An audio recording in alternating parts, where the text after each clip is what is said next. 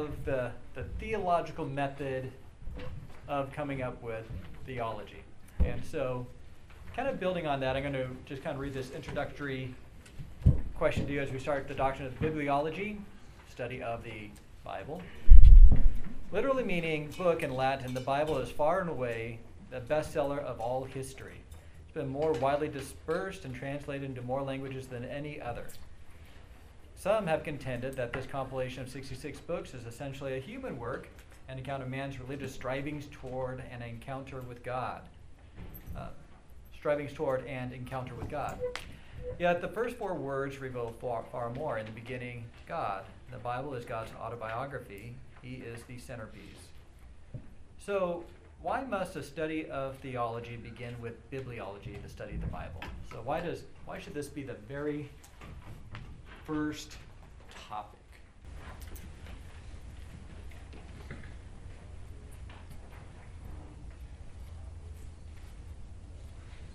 We can only study God through God's Word.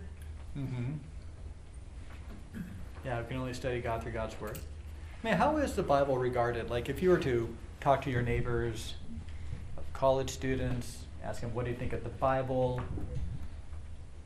I mean, what would be some general responses that would kind of percolate out? Maybe like a history book. Okay. Maybe a history book.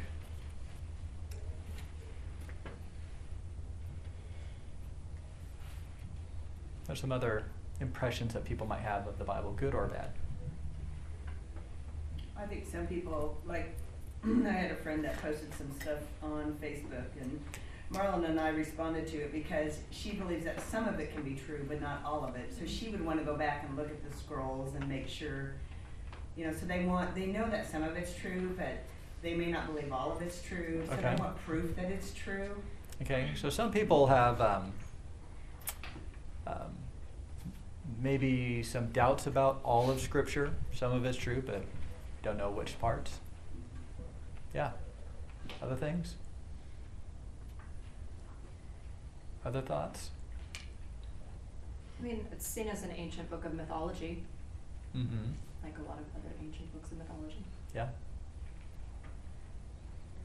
People see it as outdated. Outdated? Yeah, specifically in regards to what? Ethics. Ethics? Yeah. Back when I was a young Christian, it used to be in regards to science. But now it's really in regards to ethics. It can't be true because it goes against certain things. Yeah, and I think some people kind of see the Bible as like chicken soup for the soul. Something that gives you like a word of encouragement. Like you don't need to make sense of it as long as you just kind of hear it. So so I think even that is far, like a lot of people do have a reverence for the Bible. You know what I'm saying? But they, it's a powerful book with powerful words, but they just kind of leave it on the shelf. Yeah, they don't there's actually read it.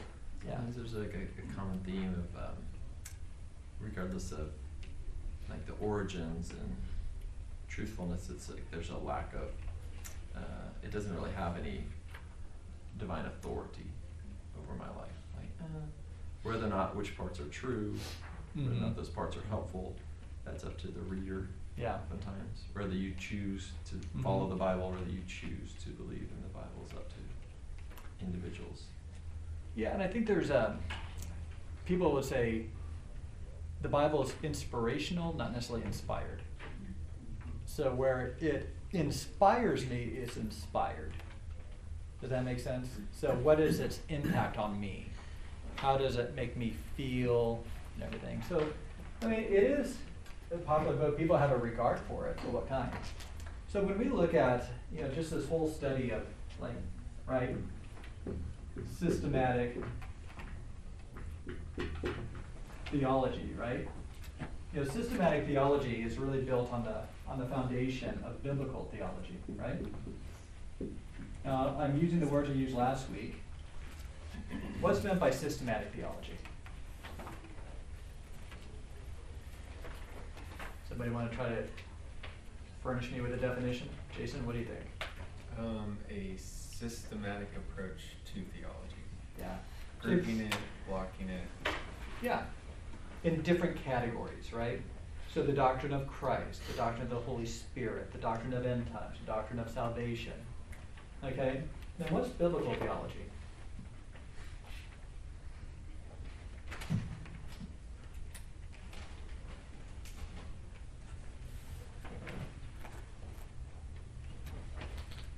Scott, you want to give it a shot? Biblical theology? I can't remember, there was another word that was kind of synonymous, like almost exegetical. Exegetical, it's a little bit different. It's a little bit different. So it's like the theology that you gain from studying the text and as it presents itself, not Yeah. necessarily, it speaks to different topics and different. Yeah.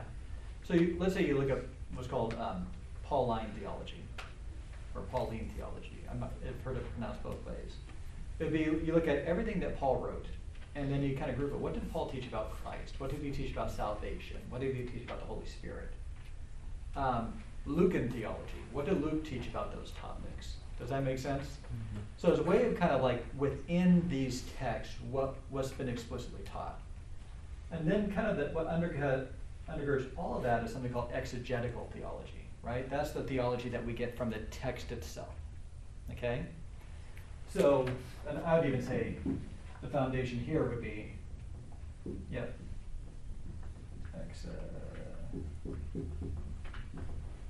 exegetical theology, that, that you can't necessarily take systematic theology and overrule your exegetical theology. The conclusions we make about individual text are the building blocks that form this, right, that form this. So it makes sense that when we study systematic theology, it's like, well, where are we getting our information about God, right? How do we know what we believe about God is true? And the way we know about God is, what does he reveal to us? Does that make sense? And so when you look at biblical theology, it's good to have maybe some general categories of how God reveals himself to us. And there's two ways, okay? The first way is general revelation, okay?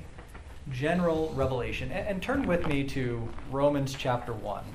I think this is a great passage that talks about general revelation.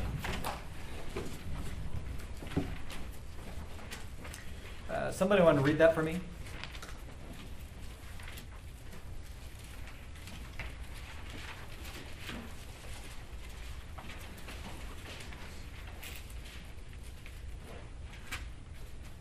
Romans 1 what? 18 through 21. Okay. For the wrath of God is revealed from heaven against all ungodliness and unrighteousness of men who suppress the truth in unrighteousness, because that which is known about God is evident within them, for God made it evident to them. For since the creation of the world his invisible attributes, his eternal power and divine nature has been clearly seen, being understood through what has been made, so that they are without excuse.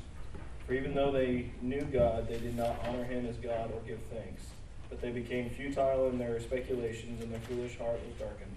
Okay. So notice the wrath of God was revealed from heaven against all ungodliness and unrighteousness of men. So he's talking about there is what's called a general revelation. Okay, there's truths about God that are available for the general public.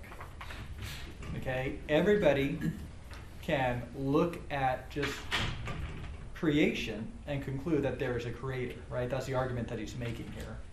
I mean, I've kind of used this illustration before.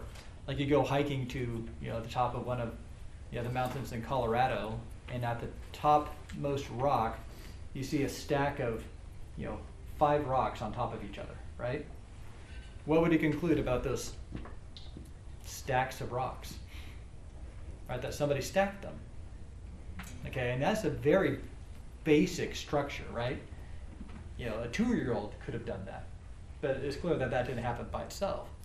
So what Paul is saying is that there are certain things about when you just look around, it's obvious that there is a creator, right? And the reason why people don't believe that is they're actually suppressing that. They're saying, no, we don't believe that, we don't embrace that, and they'll worship something that they create instead of understanding that there's a greater creator. Okay? So this would be general revelation, and it's just stating the obvious. You look around, it's clear that there is a God. And so that is one category of revelation. Okay, the second category is called special revelation. Okay, that is revelation that comes from God in some specialized way. So, like the Old Testament prophets spoke the very words of God. In fact, you can kind of see a distinction here in Romans 10. Somebody want to read Romans 10, 14 through 17?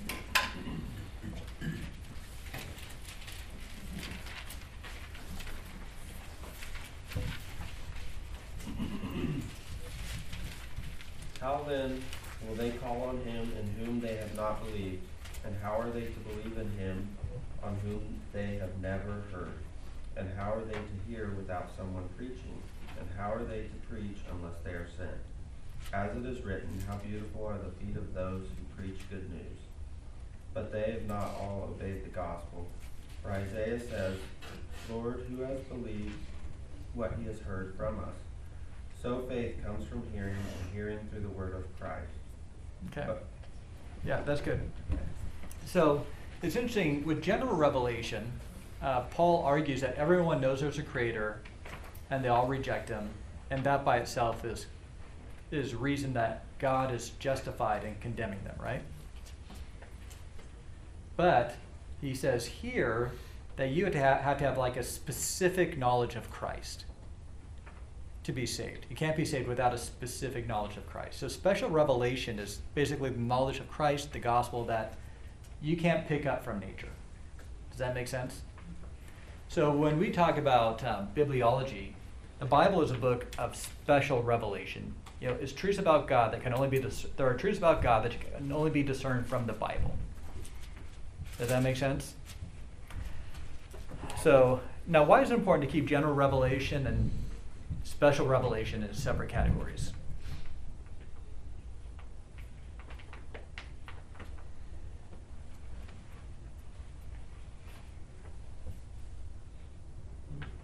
Why is it important not to confuse the two?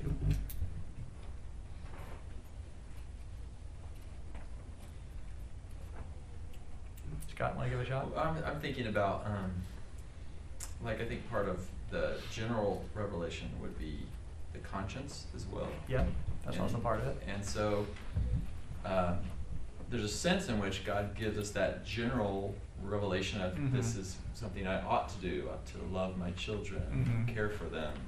I ought not to, you feel guilt, you feel conviction, but that conscience can be warped and seared, right? So that it can be changed and altered, misinterpreted much. Yeah.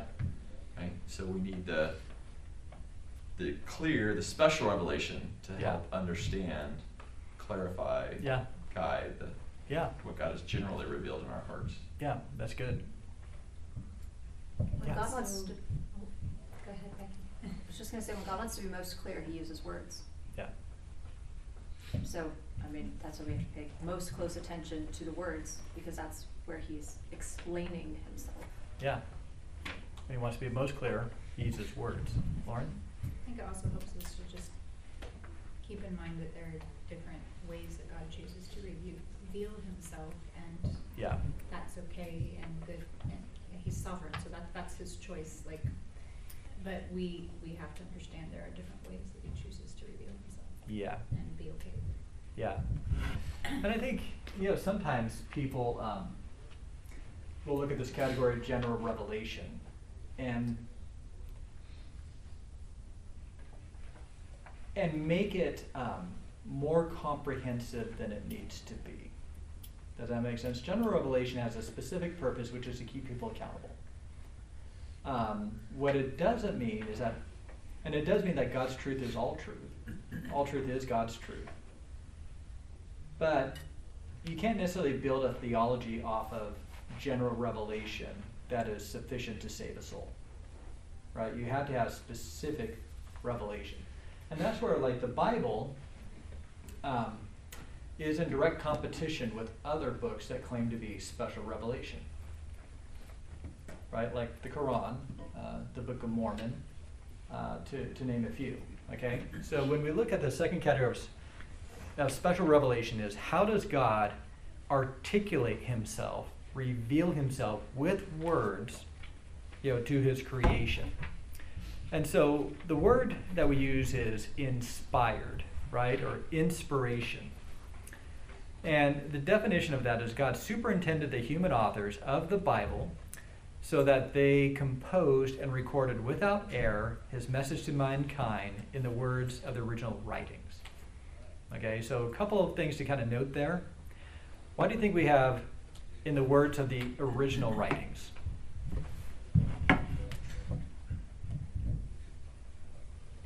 Why is that important?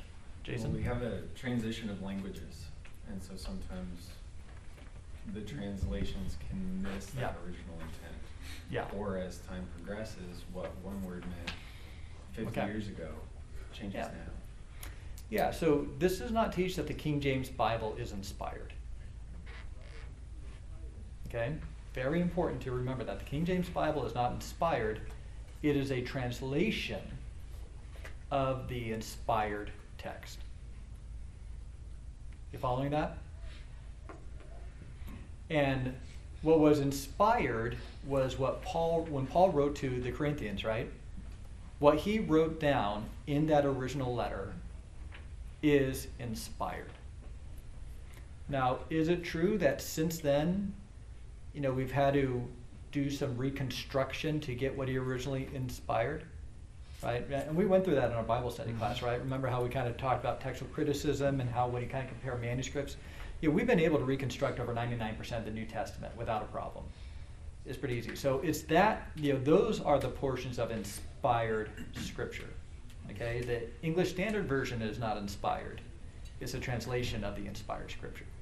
Okay? Does that make sense? And then I think the other thing that's kind of interesting is this idea of inspired is this word. Inspired is where we get the word spirit.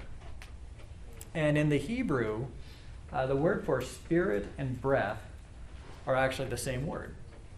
So when God breathed into Adam, right? Adam received his spirit. And so when you hear me, what you're hearing right now is modulated breath.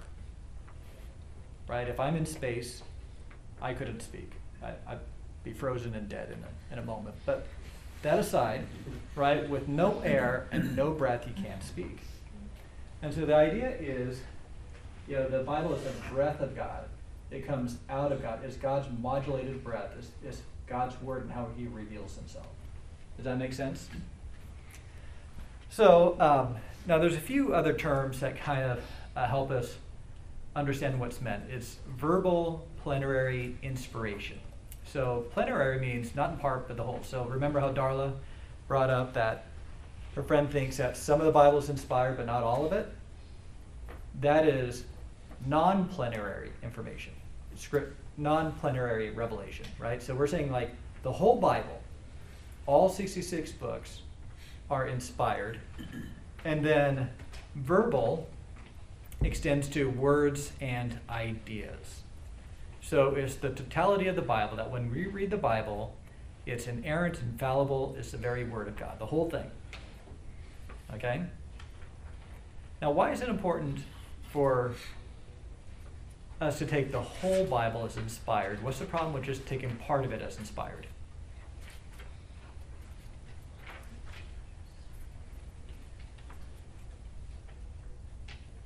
How do you determine what is inspired and what isn't inspired? Yeah. Where do you set those gauges? Okay. It puts you above the word, determining what is or isn't true. Yeah. Like if you said the Bible is, if the whole Bible's not inspired, then you'd have to say there's mistakes in it. There's things that don't belong in it. And who makes that determination, right? So to deny verbal plenary information is basically to deny the authority of the Bible. Does that make sense? All right, so going to the next page, we'll look at the main passage that supports these ideas, the main two. Somebody want to read 2 Timothy chapter 3, 16 through 17. Ryan, you want to get that? Yeah. All scripture is inspired by God and profitable for teaching, for reproof, for correction, for training in righteousness, so that the man of God may be adequate, equipped for every good work. Okay, so literally, God breathed, also inspired. This word offers the sense of words coming directly from the mouth of God. Nearly 4,000 times in the Old Testament, you will find words like the Lord spoke, the Lord commanded, thus saith the Lord said. Okay, so that's a pretty, thus saith the Lord, right? The God of the universe speaking. That's a big deal. Even through Leviticus. I'm doing my quiet times in Leviticus today. I read about leprosies and diseases today. So it wasn't the most fruitful quiet time. But I had some strange itches after I read the Bible. I don't know why. Then you have 2 Peter 1, 20 through 21. Who wants to read that one? Andrew, want to read that? But know this first of all, that no prophecy of Scripture is a matter of one's own interpretation. For no prophecy was ever made by an act of human will, but men moved by the Holy Spirit spoke from God. Yeah, and this word move is also used in Acts 27:15. That's when Paul was on a ship bound to Rome, and it was being driven along by the wind. And it's really kind of fascinating about just the imagery of how the Holy Spirit works with men. Now, have any of you guys ever gone sailing? No one? Am I the only one here? You've gone sailing, yeah. Kansas. Kansas. Well, sometimes lakes have, I remember, you have catamarans. Yeah. You might have an ocean yacht. You might have one of those old pirate ships, right? You have different kinds of ships. Schooners, I don't know what you call those. Well, you've seen Pirates of the Caribbean, right? Be honest. But depending on the ship, right? Different ships have different properties as far as, we'll be driven along the ship by the wind in different ways, right? And I think if you look at some of the different men, and I'd say even some women, like we have Deborah's, we know that she contributed to some revelation. Miriam did as well. You have different people who are being driven along by the Holy Spirit, like different ships are driven along, right? And the speed, cargo, all that stuff depends on the ship, but you need the wind to drive it along. So what are some human characteristics of the Bible? Right. So the idea is you have the Holy Spirit who's kind of driving someone along, but he doesn't necessarily change their personality. There are some cases, right, where it is true dictation, where God spoke to Moses and Moses is, okay, all right, got that down. But then there's other times where the Holy Spirit kind of moves in somebody to write the very words of God. But what are some, human characteristics that kind of make their way into Scripture?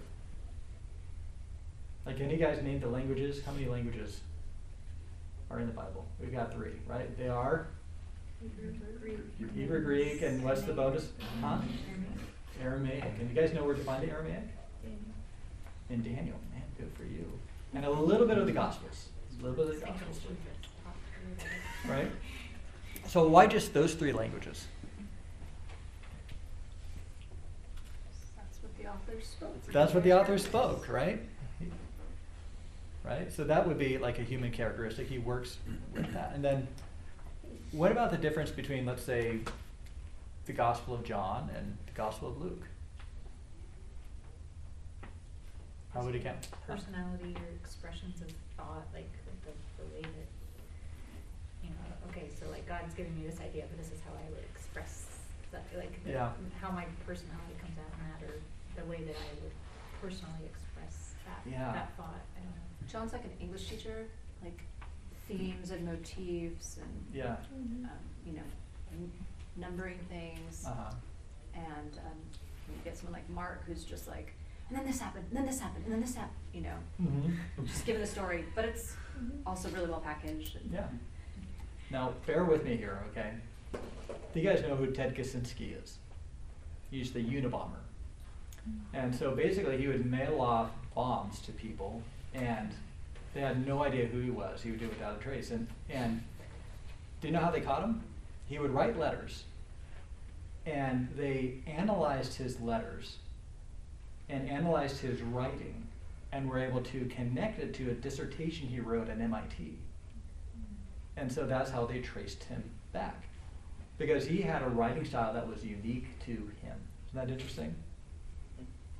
And so when you look at all of us, I mean, we have our own writing styles. Like if we were to turn in blind essays, right, and they're all typewritten, with enough careful research, we could probably figure out who wrote what letter in this room. Does that make sense? So every human author kind of has their own toolkit that they use to communicate. Okay, other things that might be somewhat human? like David's poetry came out of actual experiences, a lot of it. Mhm. Like, I'm in anguish because I'm being chased by, you know, the king, whatever. Yeah. Yeah, different events that they saw, witnessed, experienced. Different backgrounds. So Paul's background of, Mm-hmm. you know, religious law changed the way that he wrote. Yeah.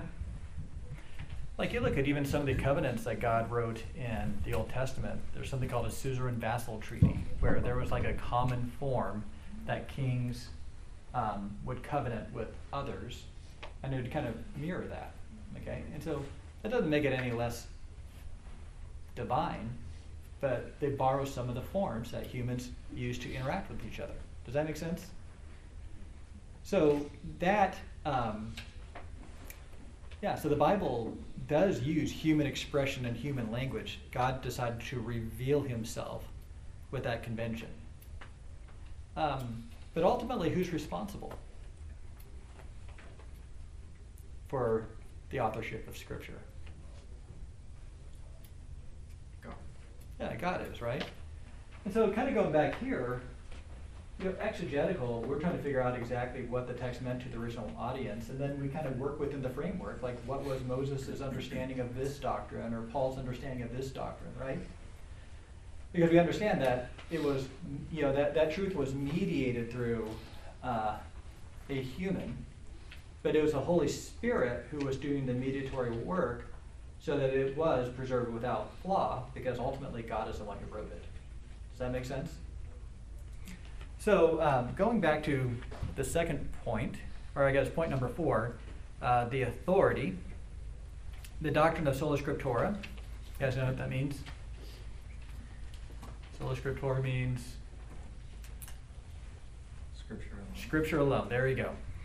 Means that the Bible alone is the infallible rule of faith. The Bible contains all information pertinent to the knowledge of God, salvation, and everything necessary for a life of godliness. No other revelation is needed, and subsequently all other teachings must be evaluated through the lens of Scripture. This important doctrine is the foundation for the authority of the Bible, and it is taught by the Bible itself in the following passage. So somebody want to read that for me? I know we just read it, but we're going to read it again. All Scripture is inspired by God and profitable for teaching, for reproof, for correction, for training in righteousness, that the man of God may be adequate, equipped for every good work. Okay. So again, we got to do a little exegetical theology here. What's meant by the term Scripture?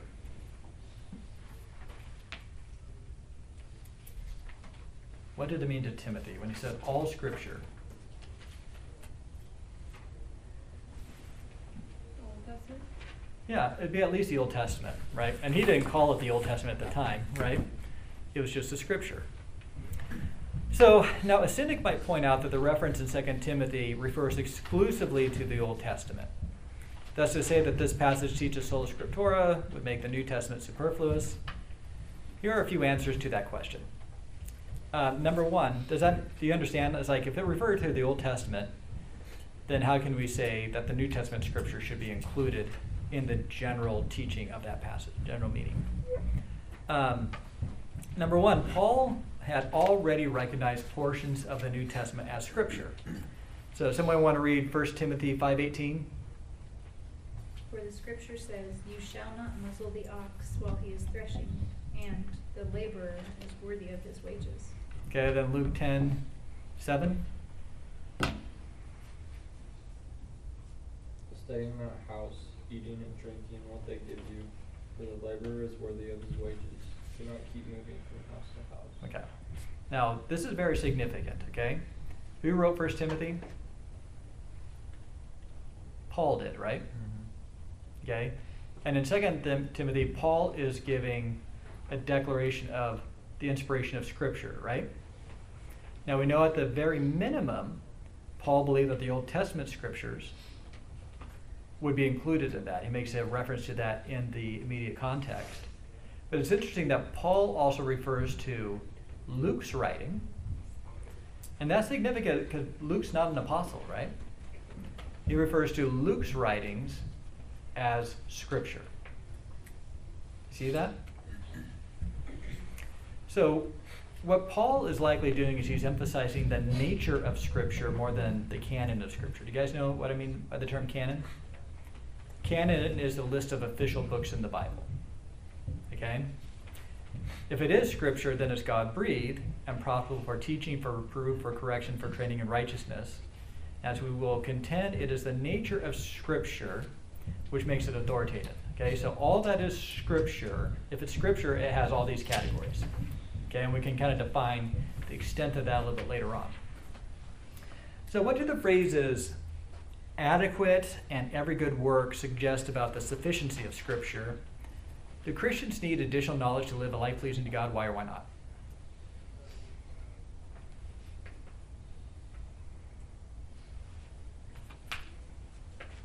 What do you think of those terms?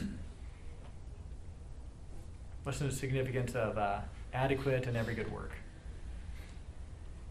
Adequate is usually equated with enough. That's Uh-huh. what I mean, Mm-hmm. which doesn't leave room for extra. Yeah. So adequate, a synonym would be sufficient, right? So the Bible is sufficient for what? Every good work. Yeah. So you have all that you need if you want to live a life that's pleasing to God. Right? Everything you need to live a life that's pleasing to God is recorded in the Scriptures. So, is all the revelation that ever existed contained in the Bible? What do you think, Ryan? Yeah, I don't know. Probably not. Probably not? Okay. Why do you say that? Because there were probably more people that witnessed and probably wrote about stuff, Okay. but may not have made it into the Bible. Okay. Somebody want to get John 21:25?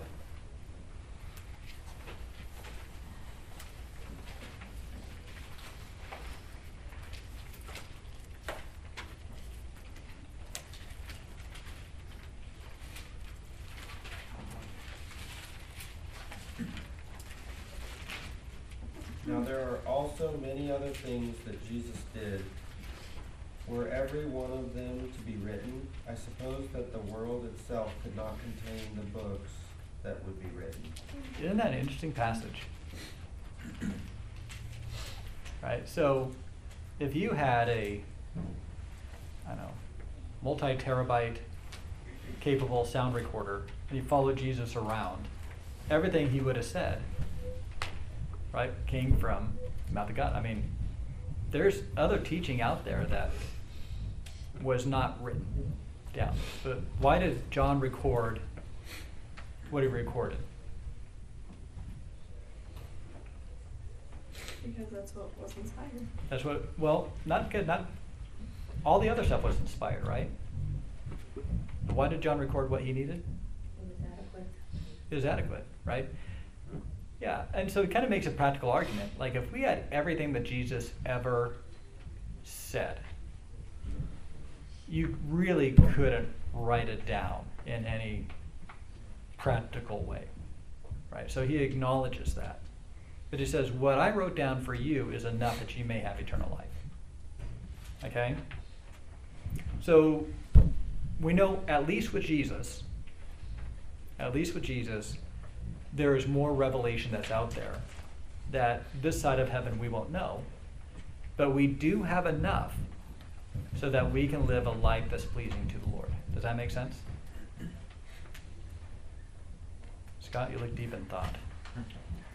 Yeah, I was just thinking, just the different saints through time, how they had different, leading up to the completion of the revelation.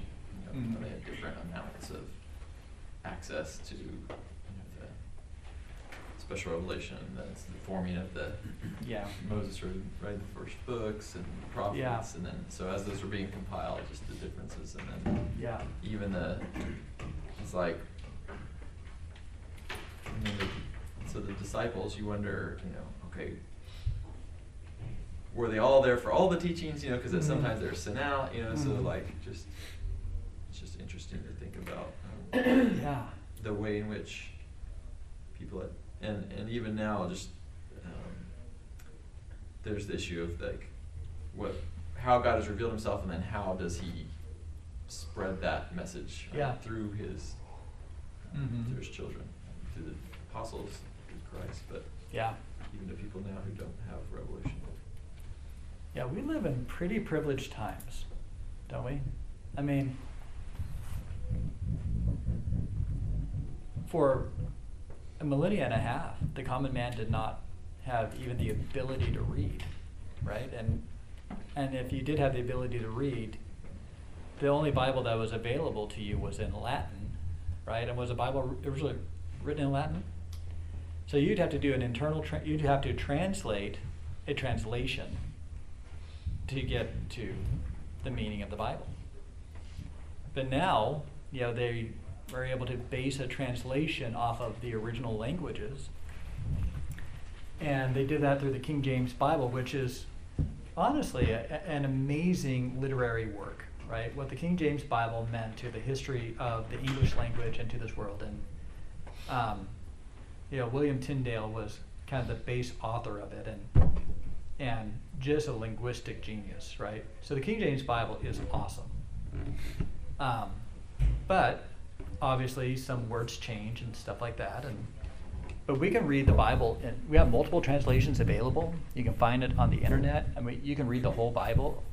I mean, it used to be if a family had one Bible, that was huge.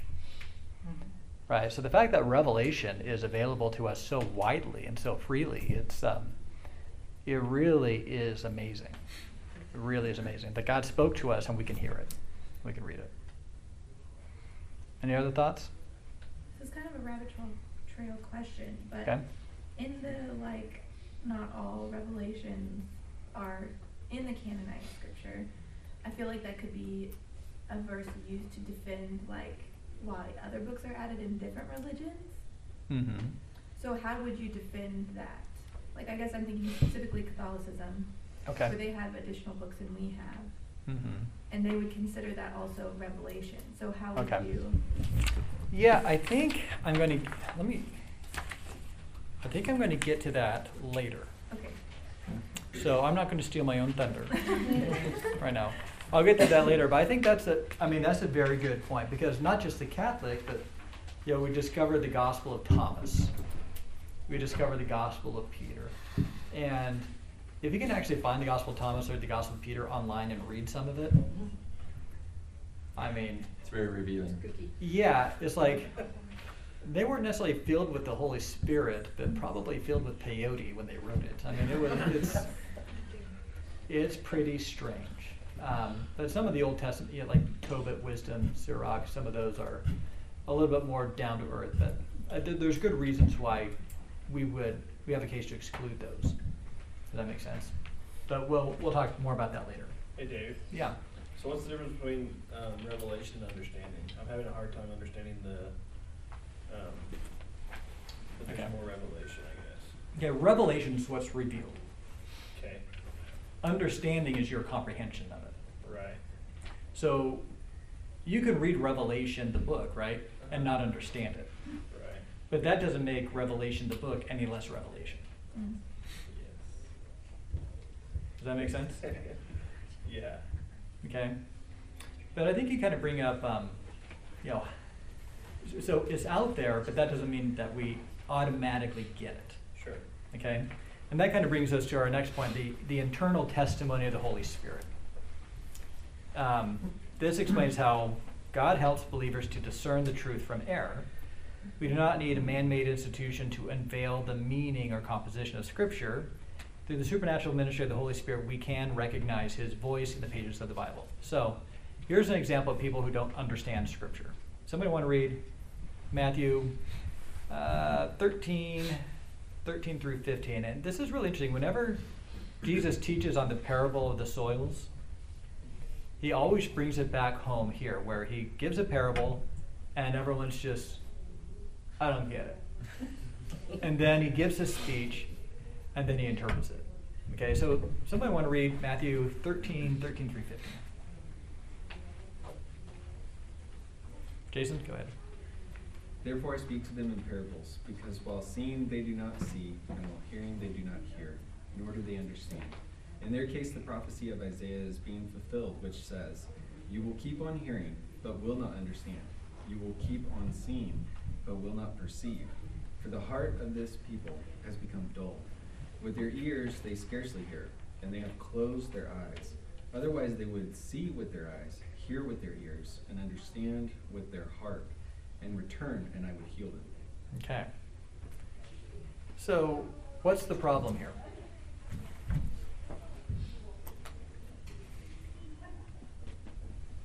Why don't the people understand His parables? It's the heart. Mm-hmm. Yeah, there's a sense where in the wise counsel of God, He didn't want Israel to embrace Jesus as the Messiah yet. There was a hardening of the heart. The heart was already hard, but He allowed them to continue to be dull so that the gospel would be sent to the Gentiles and then eventually make its way back to Israel. Okay? So there is an incapacity within normal men to not believe the Scriptures nor see them as true. Another passage, Romans 1:21. Jordan, want to read that for me? For even though they knew God, they did not honor Him as God or give thanks, but they became futile in their speculations, and their foolish heart became darkened. Okay, key point there, their foolish hearts were darkened. Okay? Amy, can you get 2 Corinthians 4:4? Yeah, it's on top of page 4. In whose case the God of this world has blinded the minds of the unbelieving, so that they might not see the light of the gospel of the glory of Christ, who is the image of God. Okay, now according to these passages, why can't men understand the Bible?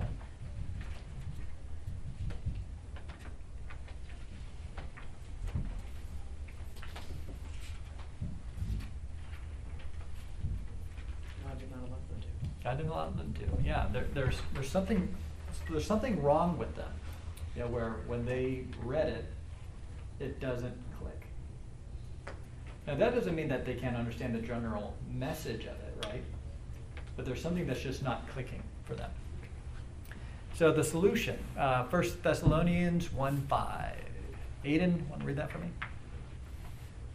For our gospel did not come to you in word only, but also in power and in the Holy Spirit and with full conviction, just as you know what kind of men we proved to be among you for your sake. Okay. Ephesians 3:14 through 19. Kate, you want to read that? For this reason I bow my knees before the Father, from whom every family in heaven and on earth derives its name, that He would grant you, according to the riches of His glory, to be strengthened with power through His Spirit in the inner man, so that Christ may dwell in your hearts through faith, and that you, being rooted and grounded in love, may be able to comprehend with all the saints what is the breadth and the length and the height and the depth, and to know the love of Christ which surpasses knowledge, that you may be filled up to all the fullness of God. Okay, and then a short but sweet but compelling one, 2 Corinthians 3:16. Melanie? Yes. But whenever a person turns to the Lord, the veil is taken away. Okay. So how does one come to the conviction that the Scriptures are true?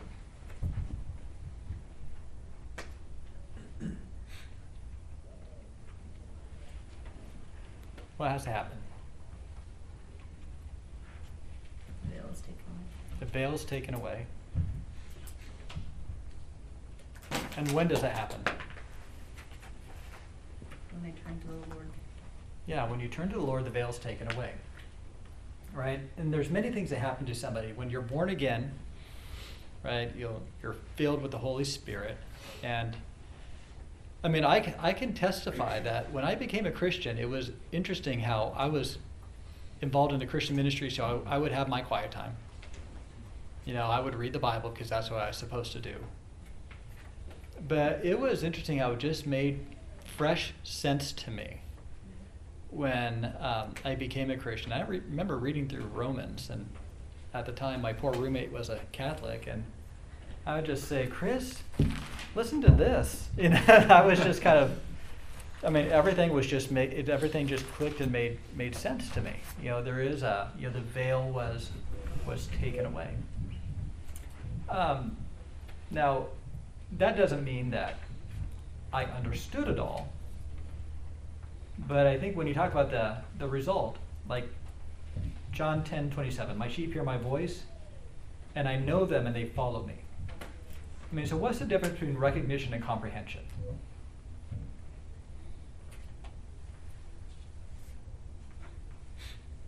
What's the difference between recognition and comprehension?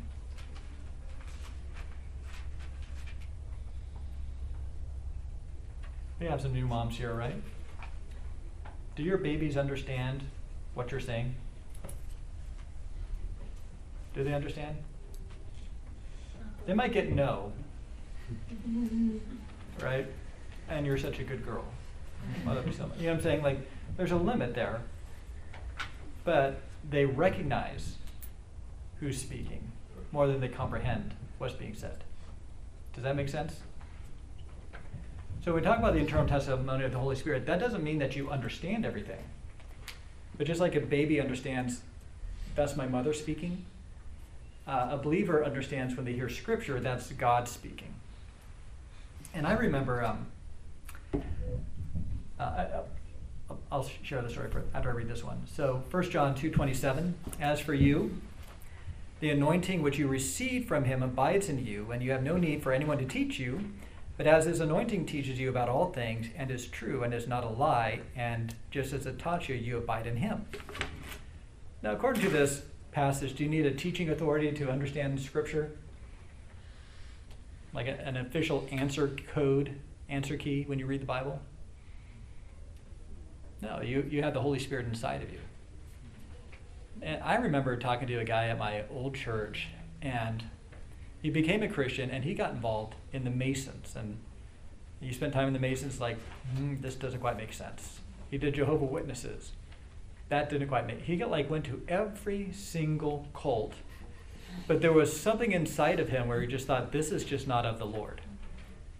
And then he finally settled in on, a Bible teaching church. Like, this is it. Does that make sense? So what the internal testimony of the Holy Spirit does is it just kind of helps you identify that's not the voice of the Lord. That's not God speaking. That's God speaking. And then from there on out, it's an issue of trying to comprehend it. Does that make sense? So I say that because if you're like, man, the Bible doesn't make sense to me, I'm not saying that's not what he's talking about. Okay, I know this is the Word of God, and I'm hoping to make more sense. That's what he's talking about. Does that make sense? So just internal testimony, we're able to believe the Bible, understand the Bible, grow in the Word, and discern the truth. So in the words of Nigel Cameron, the Scripture seems to be self-attesting. It is the divine author of Scripture, the Holy Spirit of God, who inspired the writings of that same Scripture, who's a final witness. He assures the believer that this canonical Scripture is verily the Word of God written, that is, God offers his own witness to his Word. So there is something supernatural that happens when someone believes because of Scripture. You're able to say, this is God's Word. I believe it. Okay, any questions?